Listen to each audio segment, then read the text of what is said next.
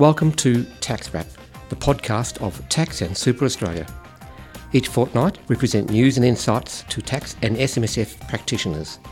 If you've got any questions, comments or even suggestions, get in touch at podcast@taxandsuperaustralia.com.au. Welcome to the Tax Wrap podcast, episode 233. I'm your host, Steve Burnham, and this episode we have our Tax and Super Australia's Tax Counsel, John Jeffries, is once more a guest on ABC Radio Adelaide, and he's talking about superannuation guarantees not being paid by employers and the consequences of that.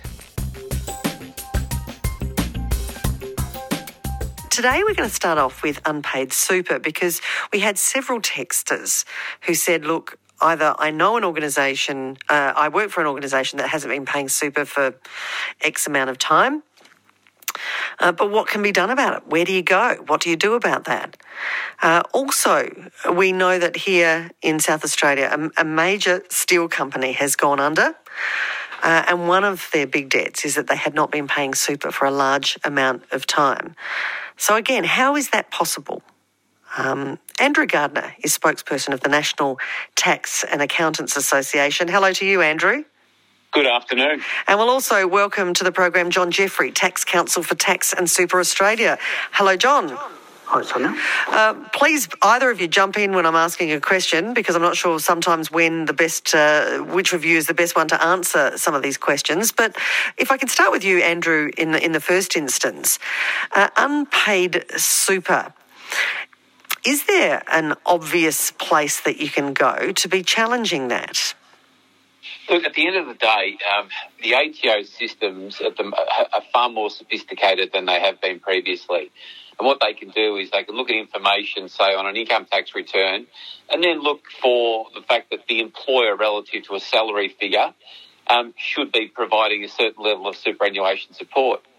If an employee believes that that support has not been provided, then one avenue available to them naturally would be, of course, for them to speak to the tax office. I think the better approach would be initially to speak to their employer to identify whether an issue does exist and ideally deal with it directly with the employer. But in an extreme situation, certainly contacting the ATO is an avenue available.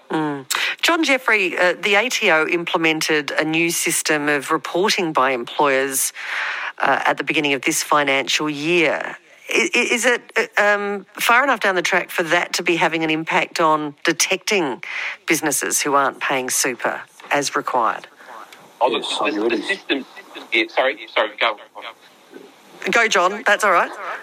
Yes, so the system is called Single Touch Payroll, and yes, it's operational, and in theory, every employer is supposed to be on that now.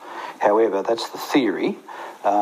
Maybe a number of smaller employers have not yet got themselves onto that system, but that system gives the tax office a 2020 vision of what's going on with payroll and superannuation. I think, Sonia, what I would say to employees is, number one, make sure you pay attention to your super. Don't let it be something that just sits in the background. But if you think that there is a problem, ask your employer what's going on. But sometimes employers will say, oh, you're not entitled to it. But don't take that as the answer. Check it out. You check it out with a tax office. Check it out with your accountant or something like that, because unpaid superannuation is a scourge on the employees of this country, and it certainly is still going on to a great extent. Andrew Gardner from the National Tax and Accountants Association. When we talk about super, I think employees perhaps don't always know exactly what the requirements are. How often are employers expected to top up your super with the employer guarantee? Yeah, within 28 days at the end of the quarter for which they've been receiving salary. So it means that obviously, and I think the point that's been raised is that it means that your superannuation statements are a good source of information, because you'll be able to examine and make sure that at least on a quarterly basis these contributions are going in, or by the 28th day at the end of the quarter, and that allows you to at least have a direct ability to identify has my employer been paying the right amount? Have they been providing my support? And John Jeffrey, when it comes to if you are paying attention and you see that perhaps this is not being done every quarter as required by law, what avenues are there for you to challenge that? Because we know that a lot of employees don't want to raise concerns because they're not just worried about their super. Sure they are, but they don't want to lose their job because they're being seen to be complaining and being a nuisance. The best way is if you don't want to raise it with your employer is to contact the tax office. And the tax office is basically flooded with these sorts of inquiries now. It wasn't so long ago that the tax office was saying they can't keep up with these sorts of inquiries from employees. And the tax office will check it out. They will go to those employers and work it out. And just one other thing, if I could just add for the employers, is that if you are even 1 day late paying your superannuation, you are supposed to lodge a form with the tax office telling them that that is the case. It's called a superannuation guarantee return, and that's really the trigger for making sure you eventually pay properly. But that's often not appreciated by many people, is that even if you're 1 day late, you still have to lodge this return. What role do super funds have in all of this, John? Because just from personal experience doing this, often on a monthly basis, they require you to be putting those amounts in and within days of the end of the month or the last pay of the month. Yes. Look, technically the super funds don't really have to pursue you, but they will, many funds do. If they don't see the contributions coming in, you'll get a please explain from the super fund. Now, if you can't explain it, maybe the super fund will refer that matter themselves to the tax office and say, hey, this employer is not paying up on time. Yeah. Andrew Gardner, I've got a caller who rang in, Michael, who says, why don't businesses or business owners face criminal prosecution for non-payment of super? Because, as we're learning, it is actual theft, and it seems like many employers are getting away with it or going under having gotten away with it for many years. Look, there are mechanisms under which business owners can be held accountable. I mean, you can have a situation where directors in certain cases can potentially be held personally liable for unpaid super guarantee as well. So there are mechanisms by which people that are operating in an inappropriate manner or trying to rip off their staff can be held very accountable. Let's go to James. Good afternoon, James. What's your situation? Yeah, Sonia, my daughter-in-law's been working for this company for about 3 or 4 years. And what is happening, she's got on her pay slips, I've made her have a look through all her pay slips, and she's got on there saying that she's been getting this super. Now, we've checked the super fund, and what's happening, she hasn't been paid a cent. Right, so it's on her pay slip that they're doing the right thing, but they're actually not forwarding the money to the That's correct, over all fund. These years. Now, what I've noticed on her super fund, because she has a disability, so I'm trying to help her out, but what they've got on her super fund is that there's been money gone in, and then it's gone back out. And I don't understand. It's something from the tax office, I think it is, that have put it in there on someone's behalf and then taken it out. I'll see if John... I'm not sure what this is. Yeah, John Jeffrey, are you in a position to answer that one? Well, the first thing is it makes me suspicious, I have to say, is that if money is going in because it's a valid superannuation contribution, why then should it be removed? Now, maybe there's some special circumstances here we don't understand, but it's certainly something that needs to be investigated. Now, if your daughter-in-law, I think you said, doesn't want to raise the issue with the employer, then I would just ask the super fund and also the tax office just to investigate it. All right, James. Andrew Gardner, anything you want to add to that?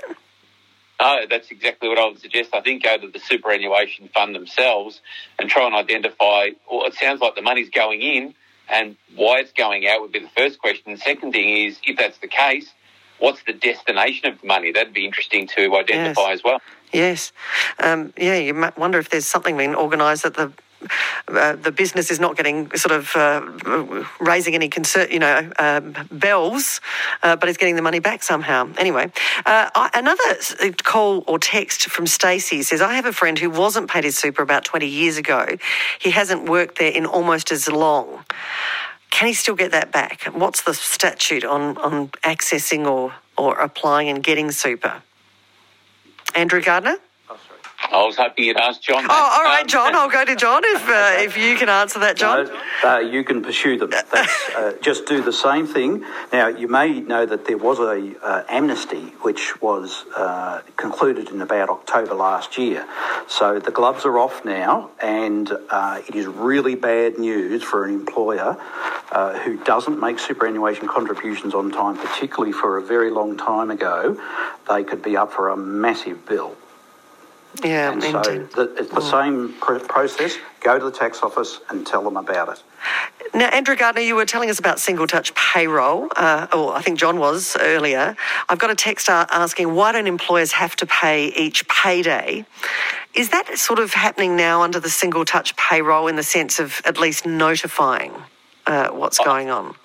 I would say an increasing number of employers, just to improve efficiency of their payroll systems, are remitting amounts to superannuation funds as part of pay cycles. But the quarterly obligation is a minimum obligation that's imposed upon employers. So employers have that available, but an increasing number, and I'm sure John would confirm that in his experiences as well, particularly larger organisations, are deciding, let's just do it all at the one time and make life a little bit easier. Well, look, there are some of the measures that you can take if you find yourself in this position, but I think the really clear message coming out from both Andrew Gardner and John Jeffrey is if you are sort of ignoring your super at the moment, make sure you're keeping a track of it, make sure you're seeing what your employer is doing, and as soon as you see that something isn't quite right on that front, you need to be getting onto it. But I guess to wrap up, I'm just wondering, Andrew and John, do you think these new measures that the tax office is employing in this financial year and that will continue on will reduce the numbers of cases we see of businesses being getting away with not being able to pay this enforced super? John, can I ask you first? Yes, I do. I think that's correct. And I've heard the Deputy Commissioner who's in charge of this area talk about the advances they're making. So I think that's definitely the case. However, it won't cover absolutely everybody. But yes, I think we'll find this is less and less of a problem. Andrew Gardner? I would go further as well. I think I completely agree. But also, we're now seeing that the tax office are now communicating with the state revenue officers in each state and territory. So they've now got this cross-provision of information between government agencies, which allows them to far easier and far quicker identify employers who are just doing not the right thing, and they're being picked up much faster. And as John said, no system is 100% watertight, but certainly it's improved immensely in recent times. Andrew Gardner, thank you for your time, spokesperson for the National Tax and Accountants Association. And John, before we let you go, just a quick question from Keith, who says, is it true that employers don't have to pay super for staff on JobKeeper? No. It's not.